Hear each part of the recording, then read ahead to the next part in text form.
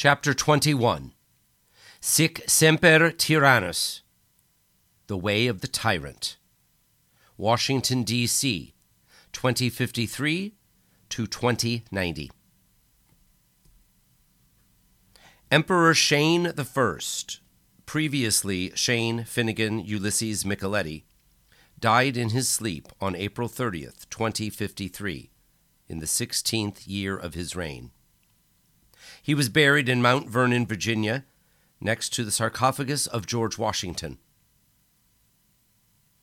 Rio watched the ceremony in the house as Addie and Lucy buried themselves in editing Lucy's manuscript, and the children played in the twins' room. "Are you sure you two want to miss this, Addie?" he yelled through the open window. "Positive." Addie kept reading as Lucy chuckled. "Strange, thinking of him as dead. I never thought I'd see this." Lucy shook her head and scribbled a note to herself. Rio yelped, "They just vacuumed out Martha Washington's remains from her sarcophagus to make room for Micheletti." "Of course they did." Addie tossed her head back and continued reading. "One last jab." Lucy flipped a few pages ahead of what Addie was reading and added a paragraph. "What are you thinking?" "It's just that things have gone their way all this time. I had an idea for the ending." Lucy giggled and wrote, "Come on, you can't keep that away from me. What are you cooking up?" "Well, throughout history, people in power never see the end coming. They're always so surprised. They call it a crisis, a catastrophe, Armageddon, etc., etc. But it never happens like that. The end doesn't come quickly. It's not like a thief in the night, as the saying goes." "So what's it like?"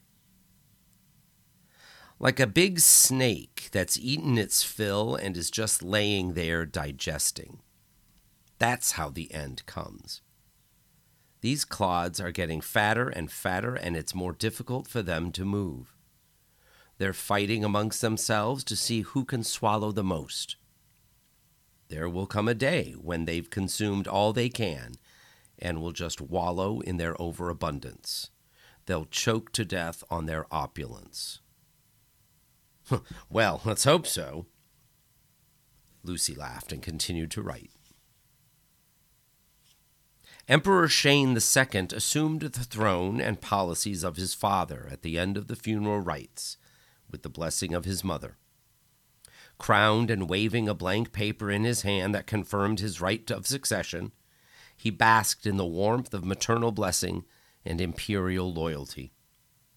Former Vice President Carmine Nettlecombe, having failed to eliminate the widow Micheletti and her 2 children, and subsequently his bid for succession, lost his head the next day in another televised public execution. Weeks of celebration followed the funeral as the newly anointed emperor ordered athletic tournaments in honor of Shane I in stadiums across the globe.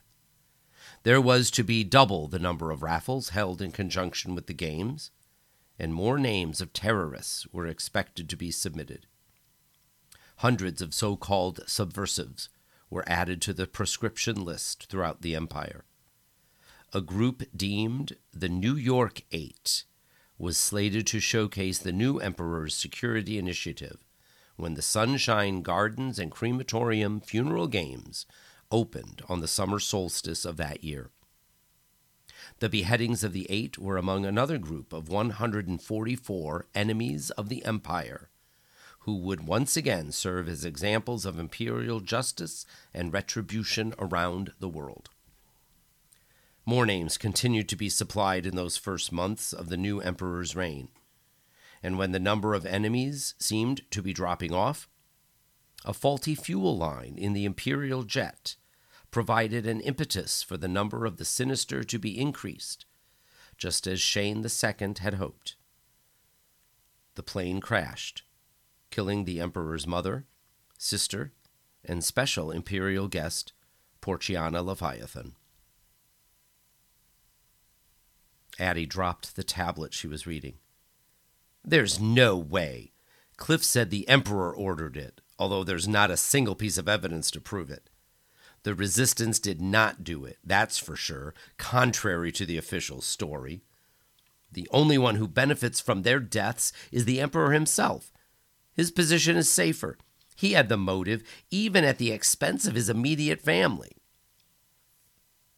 What about Theleastos? Rio cleaned up the kitchen. Ha! That fossil? She isn't smart enough to plot that kind of thing. She continued reading, handing Rio her coffee cup. But it leaves him without a successor. Rio washed the cup. When you prattle on about being untouchable, you don't need a successor. Besides, he knows that his dozens of boy toys have his back while he finds some cheerleader to inseminate. Intrigues mounted and bodies were piled on top of each other for a decade after the death of Shane I. In 2063, the 10th year of Shane II's reign, Shane Finnegan Ulysses Micheletti III was born, the fruit of the womb of the aged supermodel Ero Sum. Shane III was marked for greatness and, at the same time, tagged for elimination. Former Speaker of the House Arachne Theleastos, the seething, impatient, and overlooked heir apparent, plotted the removal of the infant, the next heir to reach the throne instead of her. Senator Lucius Schreiner, infamous talent agent and past guardian of Rio Seco, spirited away the crown prince, Shane III, for the child's safety and his own gain. Theleastos waited, knowing that her 60-some years in government office gave her no advantage except rage. Imperial pressure accelerated during the power struggles. The interruption to Lucy's work in December by the mid-2060s came through the radio in the back room. Rio was working on some repairs in the brickwork in the living room and had to race to the back of the house. "Cliff, repeat," he said when he reached the equipment. "Dude, Lucy's got to get out of there. There's too much uncertainty in D.C. and all big cities. It's not safe for her there. Tell her we got people getting her tonight. Standard ID codes to be used. And they're to head south. Tonight. We have friends in Knoxville who can hide her and then get her to us here on the East Coast. She'll be with me in the mountains. You and Addie stay put." She made it out of the city shortly after the new year, 2068. Lucy Farrow would not appear in public again until after her death, with the publication of her Journal of a Pariah. At the guild ceremony held on the spring equinox of that year, also called the Year of Five Emperors, Theleastos orchestrated the assassination of Shane II and assumed the throne as Emperor Arachne Athena. With the help of former Minister of Information Aspen McDermott, she deflected responsibility away from herself and presided over the execution of the anarchist conspirator scapegoats.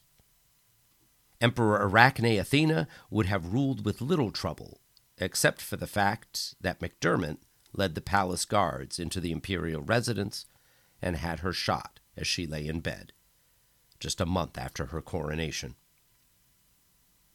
Aspen McDermott was crowned by the guards on the spot, and when, now as Emperor Aspen, he gave a tearful midnight address to the world, he exposed his predecessor, the pretended Emperor Arachne, as the murderer of the beloved Shane II. He soon invited Senator Lucius Schreiner and 5-year-old Shane III to a summit meeting to discuss the future. Unbeknownst to Emperor Aspen, however, Schreiner had paid the imperial guards more than Aspen had for the liquidation of the enemy. Emperor Aspen McDermott was taken out of the meeting room and thrown from the roof. As scripted, the guards proclaimed the boy Emperor Shane III and crowned him immediately. With his grace, Lucius Schreiner, becoming the guardian of the emperor until Shane III came of ruling age. The granddaughter of Emperor Arachne Athena poisoned them and proclaimed herself Emperor Arachne Athena II. She would wield the scepter as the final decade of the 21st century opened, less concerned with the rod of justice than with those of the young men who surrounded her. More focused with the perks of the throne rather than its power or responsibilities, she spent most of her time in the imperial villas of the West Coast, the darling guest of celebrities, athletes, models, and publicists. She basked in the glory that was her inherited right, resting on all sides from her enemies, as Shane the Great had granted to her.